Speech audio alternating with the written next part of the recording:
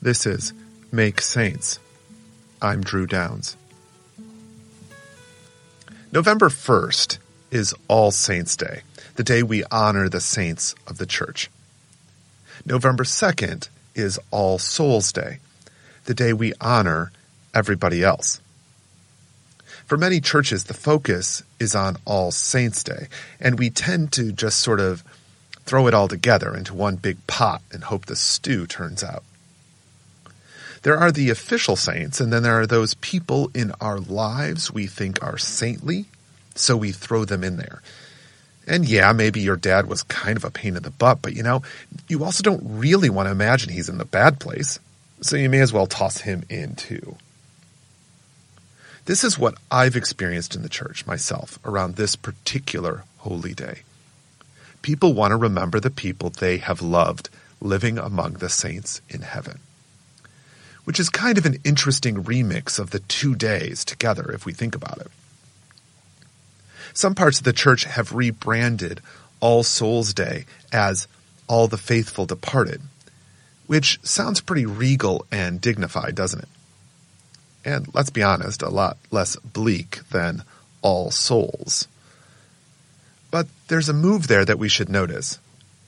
It shrinks the pool of candidates. It changes the mix and the purpose to lift up those loved ones while boxing out the others. All faithful departed implies only the faithful who have died.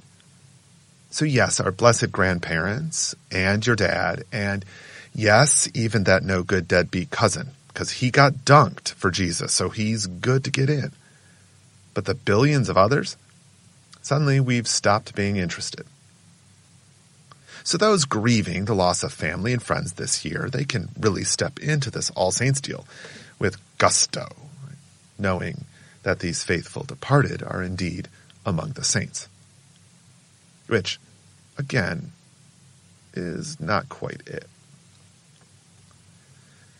What is the word that all saints and all souls have in common? All. I know, crazy.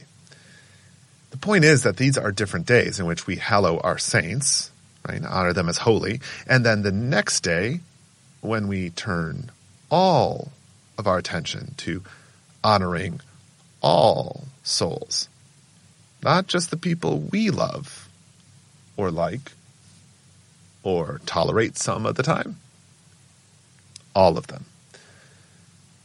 We do these separate so that we can take time to honor our saints. And no, we don't have to be canon lawyers about it, but if we only talk about fishing trips with Uncle Steve, it's hard to see the multitude of voices who have displayed the love of God to the world. And if we don't get the time to pray for the whole world and all of creation, we're bound to place ourselves, right, our needs, values, and commitments above our neighbors. And worse, we're bound to see our dead neighbors as collateral damage to our supreme cause. We already have a problem with only counting our country's own casualties in war.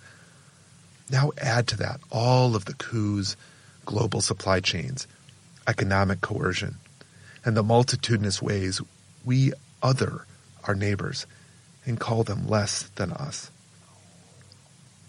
We don't need yet another day to remember the people we always remember. We do need reminding that all souls are worthy. If we can't keep these celebrations separate, then we must strive to recognize what we're trying to name with pairing these ideas together.